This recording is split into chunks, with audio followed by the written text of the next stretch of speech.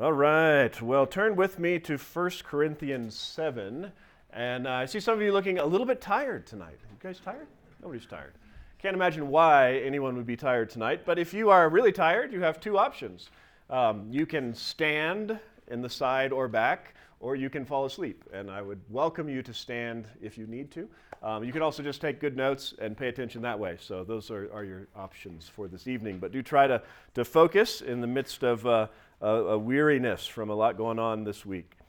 Well, we're focusing on being careful how we walk from Ephesians chapter 5. We've already seen Paul exhort us to make the most of our life, to live intentionally devoted to the wisdom of God and the will of God in every detail of our life, to be careful in that way. And last night we looked at making the most of our time, of living each day with an intentionality and a discipline to fulfill the priorities that God has given us.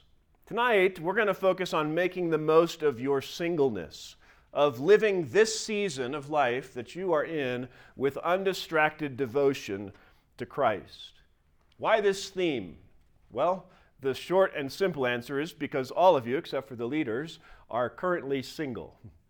The longer answer, and what I hope you take from this, is because in Ephesians 5:16, Paul urged us to make the most of the time. And remember, I mentioned that's not like every second that Paul was talking about, clock time, as much as it's the seasons and the opportunities that God has given us. And so what it means to be careful how we walk is to use each season of life or opportunity as the Lord intends. One author describes this word as a time that is suitable or advantageous for a particular purpose. Every season of life is suitable or advantageous for a particular purpose. We're in Colorado on a trip right by the mountains. It's a particularly suitable season for things like going down a tubing hill or skiing or snowboarding. There's unique things about being here that God has given us to enjoy. Every season of life, we are to be intentional to use that season as God intends. We should be intentional with each one. Now, that includes the season that you are in now of singleness. Now, it's not that every one of you will be in that season for a really long period of time. How long you're in that season will certainly vary, but that's where you currently find yourself. And so we want to look at 1 Corinthians 7, which is really the most comprehensive passage on singleness in the Bible, because we want to think carefully about how to walk during that season of life. Now, 1 Corinthians 7 through 11 record Paul's answers to several questions that were raised by the church at Corinth.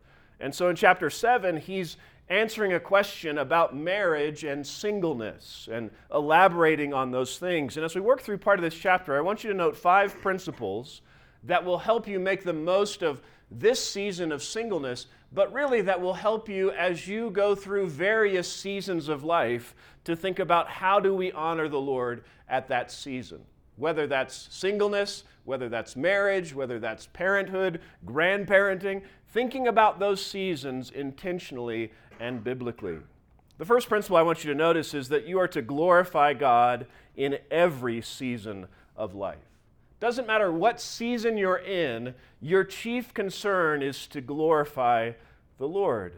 Paul in this chapter is instructing the believers in Corinth how to live and honor Christ in various relationships. People who are married to another believer, people who have come to Christ since they got married and so are now married to an unbeliever who is wanting to stay married to them, or those who are married to an unbeliever who now wants to leave because their spouse is now a follower of Christ, or those who are not yet married. And in all of them, his chief concern is how does God call us to respond? What is God's wisdom and his will for how we should live and function in this particular reality of life? Because that's Paul's chief concern in any situation or season of life. It's not just singleness that we should want to honor the Lord and want to glorify him. It's every area of life. We want Christ to be in the spotlight. We want him to be the one that we are living for. Paul makes this clear really throughout the book of 1 Corinthians, and it's clear throughout the scriptures that God is to be in the spotlight. He's the one we are to live for and honor. In the following chapters, chapters 8 through 10, dealing with issues of conscience, Paul concludes in chapter 10, verse 31, and says, "Whether then you eat or drink or whatever you do all to the glory of God." Whatever you do, whatever season of life you're in, your chief goal is to honor the Lord. Why is that? Well, it's right because He's God, right? He alone deserves the glory. He alone is God and should receive the praise. And it's right because of what He's done for us. 1 Corinthians 6:20, just before this chapter begins, Paul says, "For you have been bought with a price, therefore glorify God with your body." Because God purchased you, He redeemed you from your sin at great cost, the blood of Christ, you are now His. You are twice bought, as it were. You were His by creation and now His by salvation, and so you are to live for Him. And so we must begin with the consideration, am I committed to glorify God in every season and circumstance of life? If that's our fundamental big picture conviction, then we can ask, how do I glorify God in this particular season of life or this particular set of circumstances? A second foundational principle that undergirds this chapter is that you are to trust God in every season of life. We won't read this entire chapter, but pick up in verse 17. Verse 17, where Paul writes this, he says, "Only as the Lord has assigned to each one, as God has called each, in this manner, let him walk." He says, regardless of whether you're married to a believer, unbeliever, single, as you are in that situation that God has assigned, that God has called you to in His sovereign will for your life, in this manner let him walk. And so he says, I direct all the churches, however one was called, and he gives a variety of different examples about that. Verse 24, he says, "Brethren, each of you is to remain with God in the condition in which he was called." Paul's point is not you can never try to change your circumstances or try to move from a single season of singleness to marriage or other circumstantial changes in life. But his point is you should recognize that God has sovereignly placed you where you are now, and you should trust Him and be content in that. Regardless of what this season of life is, we're to be trusting God and content, whether that's singleness or marriage, joy or sorrow, sickness or health, employment and prosperity, or unemployment and want, or a season of trial or ease. Again, it's okay for us to seek to change those realities. Paul is not saying it's sin to do that, but he is saying we should trust the Lord and we should be accepting where God has placed us as we consider those things. John MacArthur writes it this way. He says, "We should be satisfied to be where God has put us, to accept what the Lord has assigned us, and to be faithful in whatever condition God has called us." See, it's really this attitude, this trust in the Lord, that frees us to glorify Him in the circumstances of life. If we are content and trusting Him, we're not going to be so focused on changing our circumstances. We're going to be able to live in them well and to say, okay, here's where I am, Lord. Even though I may desire something different, I want to live well here, and I trust you, and I'm content in that. So if you struggle to glorify God in a particular season or circumstance of life, I would suggest you go back to these two foundational principles. Do you really have a desire to glorify God in general because of who He is and what He's done? And do you trust Him? Or are you discontent with what He has given you? If you're content with where the Lord has you and you want to glorify God, then the next question you're going to ask yourself is, okay, what does that look like for this particular season? Which gives us a third principle, that you're to carefully steward this season of life. You're to make the most of it. You're to say, okay, here's where God's placed me. How do I make the most of this? How do I steward this season of my life well?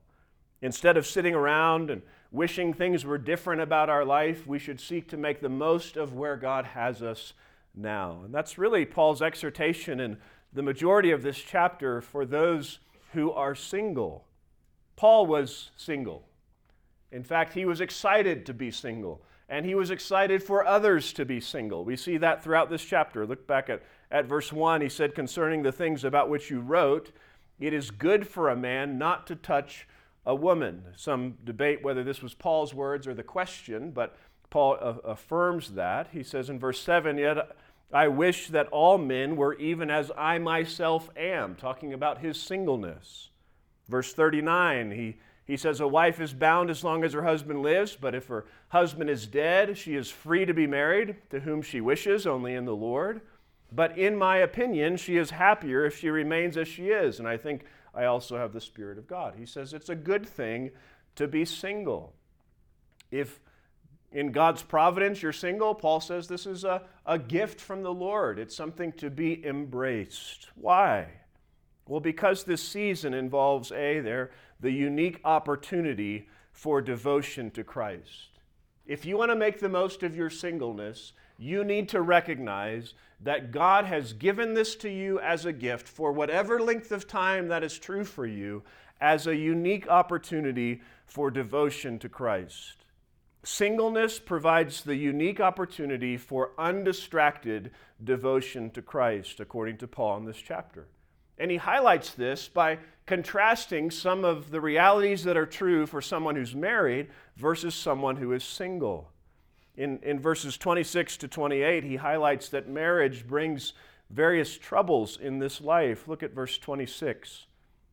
He says, I think then that this is good in view of the present distress, that it is good for a man to remain as he is. Paul's possibly referring to just the general trouble that comes in a fallen world, but more likely to the specific circumstances that were true in the early church, some coming persecution and things. And so he said, it's good to remain as you are. Are you bound to a wife? Do not seek to be released. If you're married, don't try to get divorced. Are you released from a wife? Don't seek a wife.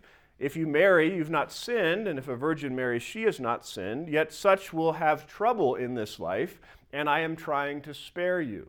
He says, if you're married, stay married. If you're single, I'd recommend you stay single. Now, if you get married, it's fine. You're not sinning. But he says you will have trouble in this life. What is he talking about? Well, again, he's most likely talking about the complications that will come in that specific context. But the reality is, when you get married, you now have a responsibility for someone else, and oftentimes for children. This is not a simple reality.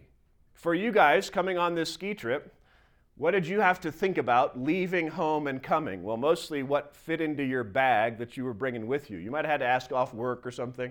You had, talk to your parents about it. You had to pay money. For Brandon and Amanda, what they have to think about? Well, they got kids at home, right? They think about, what is Lawson eating this week? And will he live to tell about it? They had a layer of details to think about that were more complicated than your life. Again, is that a bad thing? No, it's a gift. Children are a gift. Marriage is a gift. But it is a reality that marriage can bring challenges and troubles within the marriage because the responsibilities that come with marriage, with the loss of marriage, from the children that often come with that. And marriage, to a degree, brings distraction in this life. Look how Paul continues in verse 32. He says, I want you to be free from concern. One who is unmarried is concerned about the things of the Lord, how he may please the Lord. But one who is married is concerned about the things of the world, how he may please his wife. And his interests are divided. The woman who's unmarried, the virgin, is concerned about the things of the Lord, that she may be holy, both in body and spirit. But one who is married is concerned about the things of the world, how she may please her husband. See, the reality is, when you are married, you are concerned about pleasing your spouse. And that's a good thing. It's a right thing. It's not wrong to want to please your spouse. But it does complicate your life to think of someone else in that manner. Again, it's not a bad thing. It's a gift and part of God's design, but it's a reality. When you are married to someone, you are rightly giving consideration to them, to their perspective and opinions, to the desires that they have, and you are seeking to please that person. Again, this is a good gift from the Lord. It's part of his design that marriage not only brings this distraction and troubles, but a tremendous opportunity for companionship and sanctification and service and impact, but it's not easy. So you may sit here and say, I just want to be married. Life would be so much better if I was married. And I just want to get out of this season as fast as I can. Paul says the grass isn't always greener on the other side of the fence. You need to embrace where God has you right now. And then if God provides that, you embrace what he's provided then. One writer said this. He says, younger singles usually fail to appreciate the reality that being single means being free from a whole range of burdens and sorrows. The single person has no day-to-day worries about raising children or working out issues with a spouse. It's very distressing to see single people bitter, angry, and torn up by their single state. For if they only opened their eyes, they could find great advantages in being single. That's Paul's point. There are advantages to being single. How is singleness a blessing? We'll look back at verse 32. What did Paul say? He said, I want you to be free from concern. One who's unmarried is concerned about what? The things of the Lord, how he may please the Lord. He says, because you're single, you don't have to think about what do I need to do for my kids, what do I need to do with my wife. Your thought is, what do I do for the Lord? How do I live for the Lord? One who is unmarried is concerned about the things of the Lord. Now, the reality is that doesn't happen automatically, right? Just because you're single, does that make you totally devoted to Christ? It doesn't. There are a whole host of things that can still distract you when you're single. Paul knows that. He's not speaking to that here, but he's saying that we are to be focused on the things of the Lord. You tell me, what are some things that can easily distract single people from being focused on pleasing the Lord? Maybe not you, maybe some other single people you know. Work, yeah, can be a distraction. The desire for wealth or promotion is focusing on building a career, all those things. What else? Nothing else. Yes? Friends, yeah. Relationships can be a distraction at times. What else?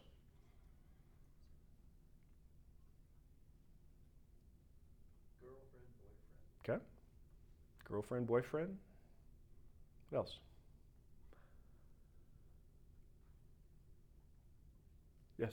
Social media. Okay. Yeah. Social media, entertainment, all the things that, video games, all the things you can spend time on when nobody else is saying, hey, you should do this, and you've got all sorts of time that you can spend.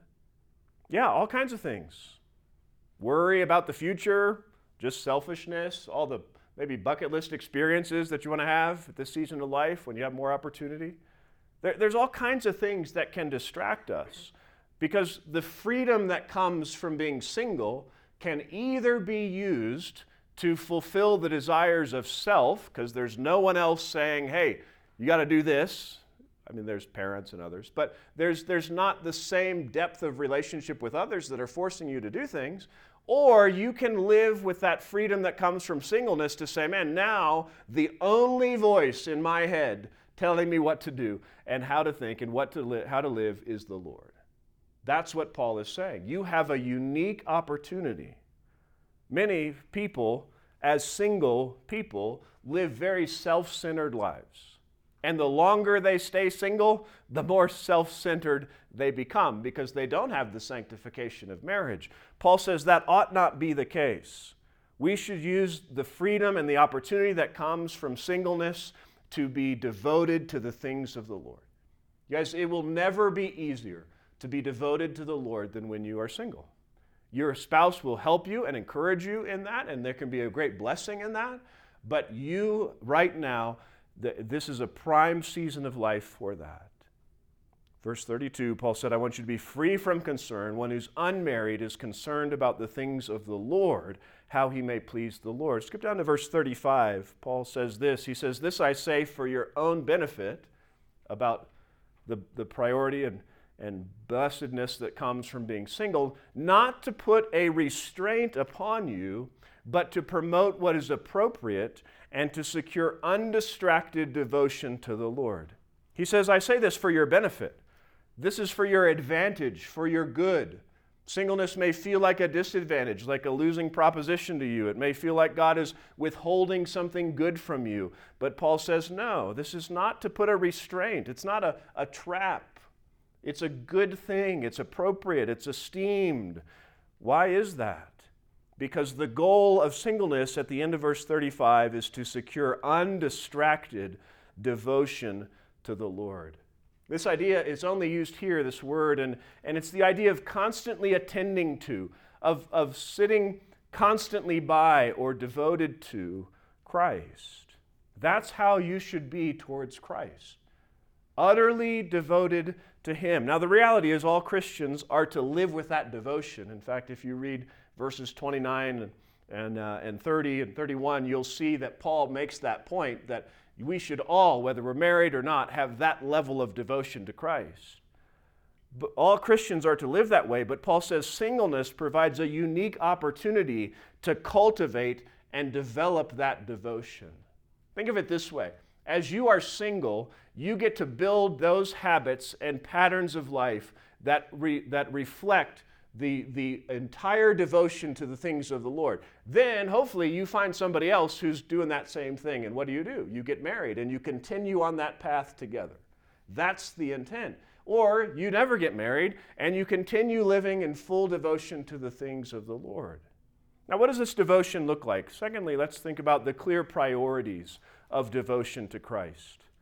A life of undistracted devotion to Christ will be characterized first by the pursuit of intimately knowing Christ. Verse 32, he said, how he may please the Lord.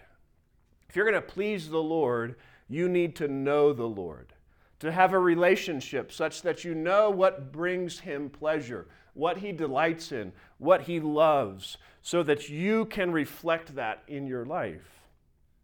You know, if you want to please your boss at work, what do you have to do? You have to get to know them and find out, what do they expect? What do they want from me? How do I satisfy them as an employee? If you are devoted to Christ, if you want to please Him, you will prioritize cultivating your relationship with Him so that you know Him and can please Him. Philippians 3:8, Paul said, I count all things to be loss in view of the surpassing value of knowing Christ Jesus my Lord. I'm not talking about just knowing about Christ, but knowing Him, a real, deep, intimate relationship with Him.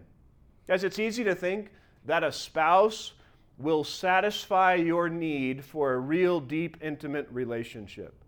And while a spouse is an incredible gift of the Lord, your chief and primary relationship, even if you are married, is to be with Christ. If you are not satisfied with Christ before you get married, you will not be satisfied when you get married. Use your season of singleness to pursue intimately knowing Christ. Spend time with Him, reading and meditating on His Word, talking to Him in prayer. You will never have less distractions than you do now for those things. When you're lonely, first seek out Christ. Let that be your primary relationship. Yes, value friends in the church and fellowship with others, but run to Christ. A life of undistracted devotion to Christ will be characterized by the pursuit of intimately knowing Christ, and secondly, by increasingly being like Christ. Notice what he said in verse 34 again. He said, the woman who is unmarried and the virgin is concerned about the things of the Lord, that she may be holy both in body and spirit. He says the one who is single should be concerned of the things of the Lord, and that will be reflected in the holiness with which she lives. As we get to know Christ, as we gaze upon Him and learn of His character and see His nature, understand His will, we will long to and will in fact be transformed to be more like Him. That's what Paul says in 2 Corinthians 3:18. He says, we all with unveiled face, beholding as in a mirror the glory of the Lord. As we see Him, we are being transformed into the same image from glory to glory, just as from the Lord the Spirit. As you gaze at Christ, as you get to know Christ, you should also seek to be like Him, to reflect His character and His will and His word in your life. Guys, use your season of singleness to pursue increasingly being like Christ. Don't tolerate sin in your life just because it doesn't seem to affect others as much as if you were married or had kids.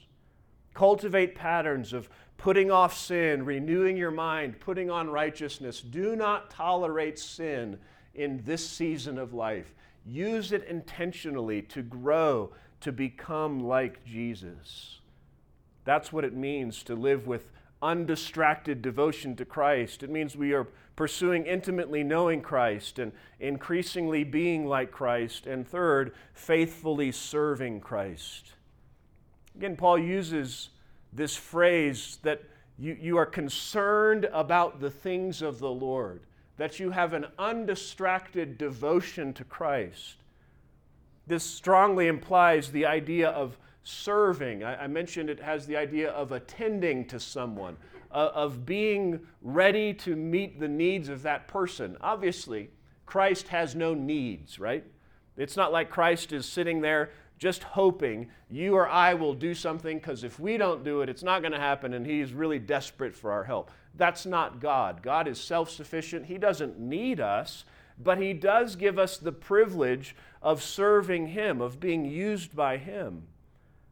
So don't use your singleness for selfish ends. Use it to faithfully serve Christ, first as part of his body in the local church. Guys, everyone has been given a gift. If you're in Christ, you've been gifted by him and have a unique opportunity as a single person now to serve one another in the context of the church. It's great to attend and to be regularly involved in the church. That should be the basic non-negotiable of your life.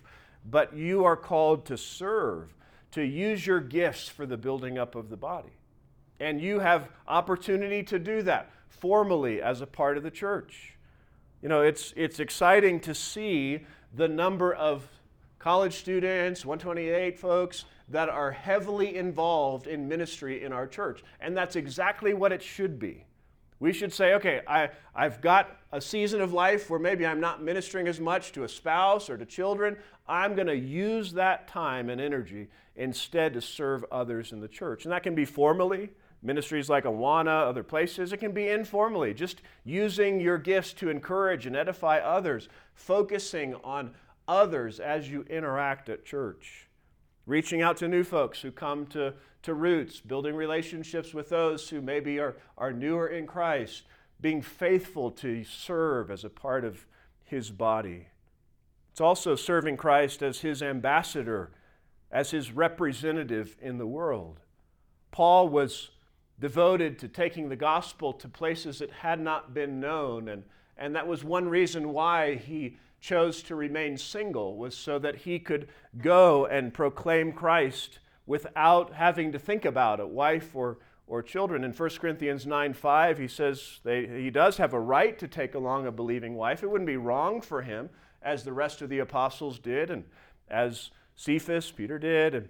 And in 1 Corinthians 9:23, though, he says, I do all things for the sake of the gospel. He made intentional choices so that he could proclaim Christ. Use your singleness, this season of life, to be faithful to tell others about the gospel. That may, again, be more formally taking advantage of opportunities to be a part of evangelistic outreaches and things where you can do that more easily. You can spend an evening going and sharing Christ with people on your campus or other places in a way that may be more difficult in future seasons of life when you have a wife and kids. There are places in the world where the gospel needs to be proclaimed, and it would be probably foolish or impossible for someone to take a wife and children with them. You know, if you are single, you have more opportunity in ways for ministry of evangelism and discipleship than what others may have. It goes the other way as well. There are blessings that come from the season of marriage and opportunities that come there. Not saying all of the single men in this room should pack their bags and head to North Korea or something to share the gospel, but maybe some in this room, that is what God would call you to go to a difficult place using the stage of singleness as an ambassador for Christ. Maybe it's just things like talking to a coworker when it requires staying late, or grabbing a meal after you get off work when you don't really have somebody waiting at home for you, wondering when you're going to get there, ready to eat a meal with them. You can do those things in a way that is faithful to the Lord. So do not view your singleness as anything other than God does. as a good gift and a unique opportunity. And seize that opportunity before you are married. Guys, if both you and if the Lord gives you a future spouse, enter marriage with a commitment to such devotion, and you have practiced that in the season of singleness, it is far more likely that you will sustain that in and through your marriage. Don't waste that gift and opportunity. Don't waste your singleness. Don't use the freedom that you have as a single adult simply to please yourself. Use it for His glory. Seize the opportunity the Lord's given you for undistracted devotion to Him, pursuing intimately knowing Christ and increasingly becoming like Christ and faithfully serving Christ. Yes, singleness is a good gift and a unique opportunity to cultivate undistracted devotion to the Lord. And yet, God also says marriage is a good gift, right? That it's not good for man to be alone, that God has designed us to function in marriage relationships. And so we're going to grapple when we're single with desiring and considering and preparing for marriage, giving thought to questions like, should I want to get married, and should I consider getting married, and how do I prepare for that, and who should I marry, and all those things, which leads to a fourth principle, that you are to wisely consider future seasons of life. You guys, you can both be content in the season you are in, as God has called you to, and you can consider future seasons of life. You can give thought to that. Now, we need to do that well, we need to do that carefully, but we ought to do that. See, while singleness is a good gift, and some, like Paul, will remain in that season, the overall expectation of the Bible is that most will get married. We see that in God's initial command to mankind. If we had more time, we could look more at what the Bible says about marriage, where God said, "Be fruitful and multiply," which clearly indicates that the primary pattern is that of marriage and families for most. Adam and Eve established the normative pattern for mankind, that a man it's not good for a man to be alone, that he needs a helper suitable for him, and that they come together in one flesh as God intends. So in some ways it's reasonable that our base expectation would be that of marriage, which I think is one reason why Paul spends so much time in 1 Corinthians 7 highlighting singleness, is because it's easy to say, oh, everybody should get married, and therefore when I'm single, my only focus is getting married. And Paul says, no. Even though most will get married, singleness is itself a gift to be used to please the Lord. So Paul recognized this. Look at verse 7 of chapter 7. He knows not all will remain as he is. He says, "Yet I wish that all men were even as I myself am. However, each man has his own gift from God, one in this manner and another in that." Paul didn't walk around judging everybody who was married and saying, how could you not be more devoted to Christ? He understood God has given that as the gift to many, and to others the gift of singleness. So how should you wisely consider the future season of marriage? We don't have a lot of time to spend on this, but I want to give you a few thoughts and would encourage you to ask yourself several questions. The first is, am I gifted for singleness?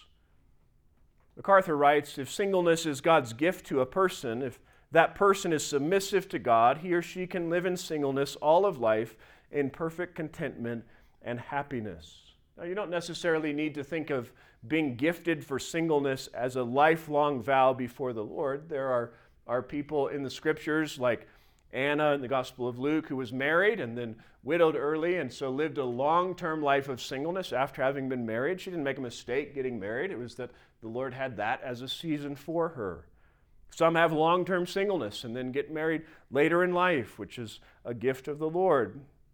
Now, for some, the gift of singleness is a lifetime gift, but it may well be a gift for a season, either because of your own conviction that you have a desire to serve the Lord in some specific ways, or because of God's providence. Some of you in this room may say, I don't think I'm gifted for singleness, but that doesn't mean that the Lord has provided someone of the opposite sex who also is eager for you to enter into marriage together. And so you may be in a season of singleness that is not necessarily meaning that you will continue in that. So we need to understand clearly what it means to be gifted for singleness, and it doesn't just mean that I want to be single. There are actually wrong reasons to want to be single.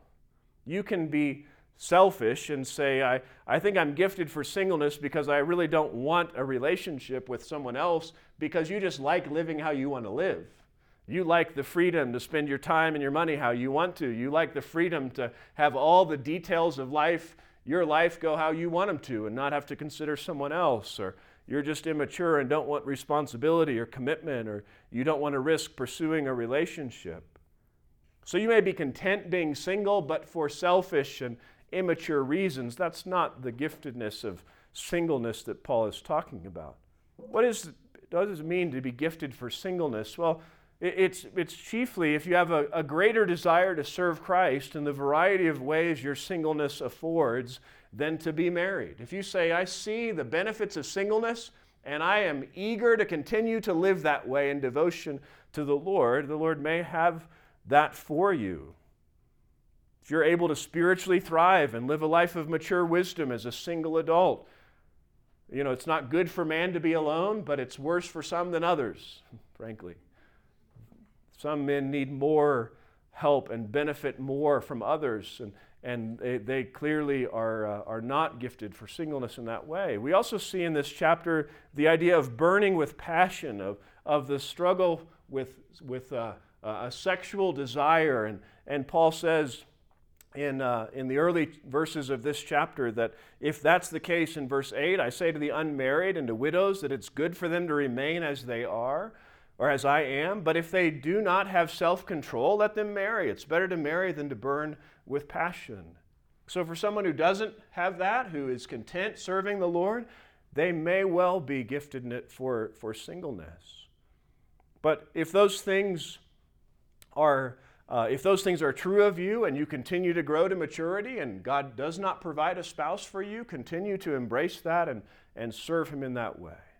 But if that's not true of you, if you strongly desire marriage, you recognize your clear need for a helper or to be one, you do burn with passion, and yet you don't have the opportunity to get married yet, embrace that season of singleness, but don't stop being open to God providing marriage for you. So if you say, I don't believe I'm gifted for singleness other than perhaps the temporary reality that God has placed you in, you need to consider, why do I want to get married? As there can be selfish reasons to desire marriage as well, which brings us to a second question to ask ourselves, which is, am I content in my singleness or consumed with marriage? Again, Paul said that each man has his own gift from God. God is the one who gives us these seasons of life, singleness and marriage. And we are to trust God in the midst of that season. If you are so focused on marriage as a chief goal and desire in your life that you are distracted from Christ and loving Him, that should be a warning light in your head and your heart as you consider that. We could rephrase that question maybe to put it more clearly on our hearts in this way: am I content being undistractedly devoted to Christ? Or am I consumed with marriage? Am I content with Christ, or do I believe that I'm somehow lacking if I do not also have marriage? It's possible for marriage to be an idol. Rather than trusting and being satisfied with God, we're worshiping marriage. How do you tell if something's an idol in your life? How do you know if this good desire is too strong and it's too consuming for me? Well, the simplest way to know that is, are you sinning in order to get it, or are you sinning when you don't have it?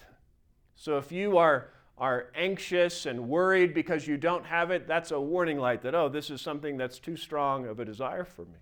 Or you are sinning in order to get it. You're trying to be manipulative to get a relationship, or maybe ladies dressing immodestly to attract attention, or any number of things that would be sinful to try to get marriage. That's a warning light that says, wait a minute, I need to get my focus on Christ first and then pursue that. Guys, marriage is a wonderful gift. but it will not bring you the fulfillment and satisfaction that only comes from knowing and delighting in Christ. Singleness provides that unique opportunity. We need to embrace that and then pursue marriage as God intends. Which leads to a third key question, which is, am I ready for marriage? Am I ready for marriage?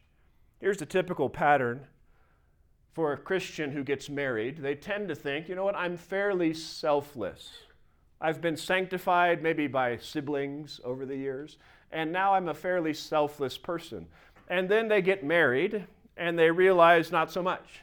I just had enough control over my life that I thought I was fairly selfless, but I was really just kind of getting my own way a lot. And I get married, and it's like being squeezed as a sponge, and sin comes out because I'm still selfish. And then you go through a season of growth and working on those things, and then the Lord gives you children.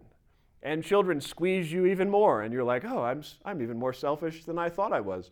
And so on the one hand, you will never be ready for marriage in the sense that you are totally sanctified. There are sanctification that happens only in the context of marriage.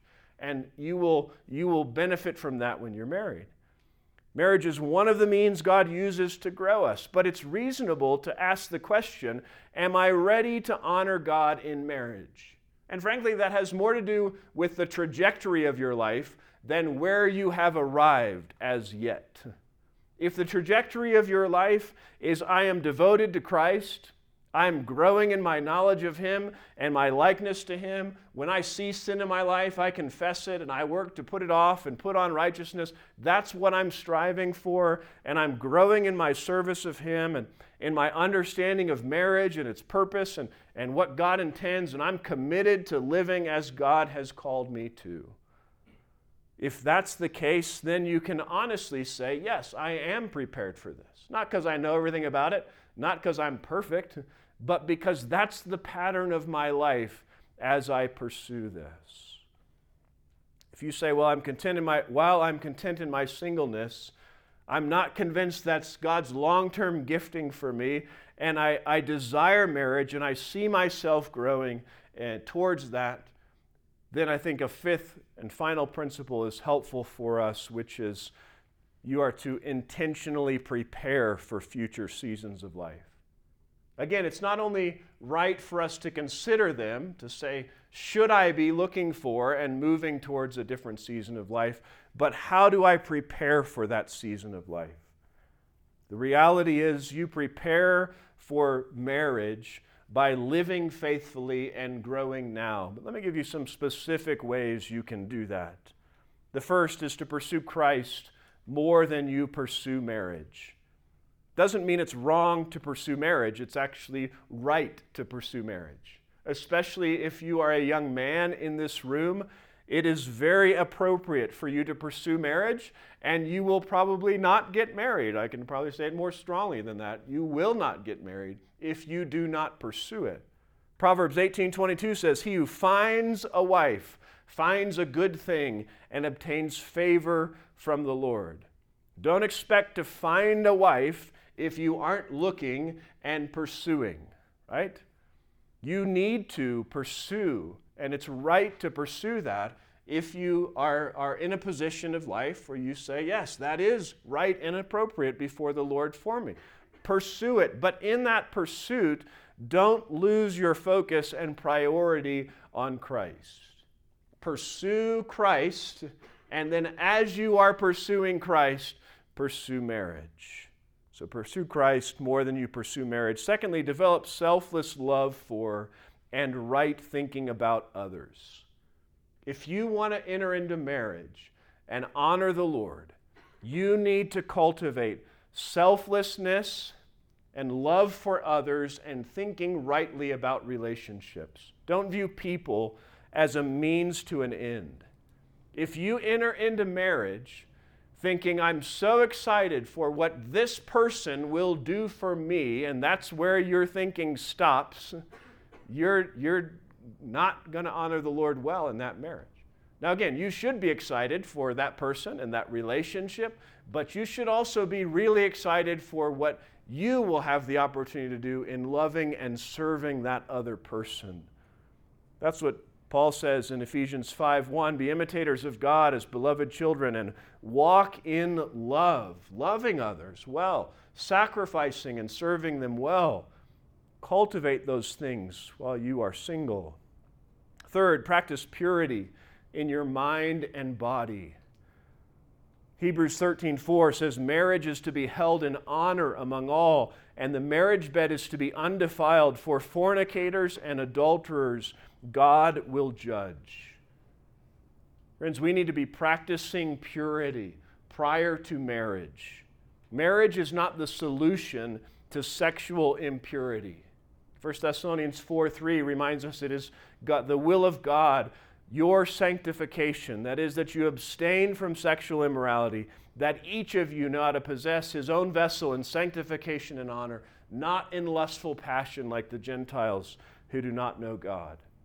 As the solution to struggling with lust, with pornography, with masturbation, is not marriage. It's biblical sanctification and self-control. You need to be pursuing and practicing purity in mind and body as you prepare for a future season of marriage. Fourth, cultivate biblical character and communication. Cultivate biblical character and communication.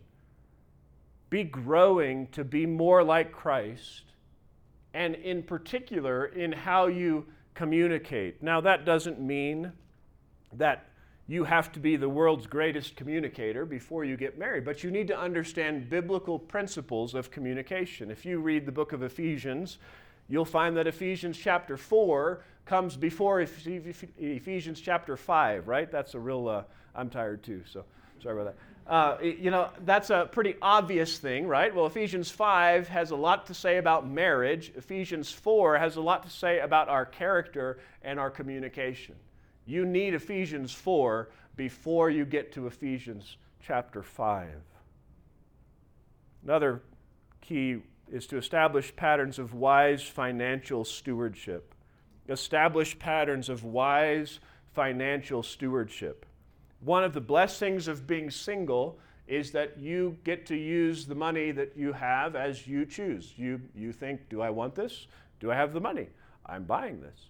When you enter into marriage and the responsibility of doing life together with a spouse, of leading your family, ultimately your children, financial stewardship is a key aspect of leadership. This is true of both young men who want to provide for a family, who want to lead well in that way, but also young ladies. If a young man asks you to join him in life, guess what? He's not going to start off probably with as high-paying of a job as your dad did. All the things you ask your dad for money for, that they say, yes, absolutely. That's what dads say all the time, right, girls? Not always. But that may not be the case when you are married. You may not have all the disposable income that you have as a single person living in your parents' home once you get married. You need to prepare for that by establishing patterns of wise financial stewardship, not just to prepare for marriage, because that's how we should live. And we want to live maturely before the Lord, even in these seasons of singleness. Also, invite counsel and accountability from mature believers, including your parents. As you prepare for future seasons of life, invite counsel and accountability from mature believers. As you prepare for marriage, welcome that feedback from others who are mature. If you live at home, you may sit down someday, say, Mom and Dad, can I go out for coffee with you? I'll treat, because I've been managing my finances well, and I'd love to do that for you. And you take them out for coffee. It may be at McDonald's or something cheap, but that's okay. And you say, you know what? I have lived with you for a long time. I'd love to know the things that I do living with you that I should probably seek to grow in before I start my own family. What are some patterns and habits and practices that might be helpful for me in that way? Those sorts of things, of thinking intentionally about the counsel and accountability that you can get from others, including your parents or other mature believers, to take them out and say, hey, I'm single, I'm content, I'm serving the Lord, but I'm looking forward to that season of marriage. Help me to think about what are some key character qualities that you've seen are really vital for that, or some ways that I need to be growing in communication that I can think about, and you can help me to grow in anticipation of that. And then lastly, pursue real godly friendships with other believers. Don't get so focused on marriage or on a relationship that may lead to marriage that you neglect other relationships in the context of the church.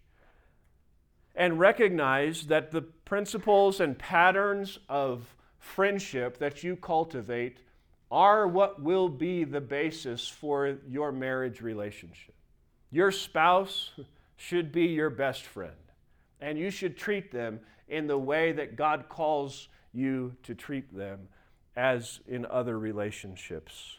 To pursue real godly friendships with other believers, and know that that will ultimately, in many cases, be the foundation of the relationship that one day leads to marriage. You know, every story is different and unique. For Christy and I, we enjoyed a deep friendship before we got married. We enjoyed seasons of singleness, of devotion to the Lord before we got married that laid the foundation for the marriage and relationship that we have today. So guys, make the most of your singleness. Whether it lasts a number of months, a number of years, a number of decades, seize that opportunity to be undistractedly devoted to Christ.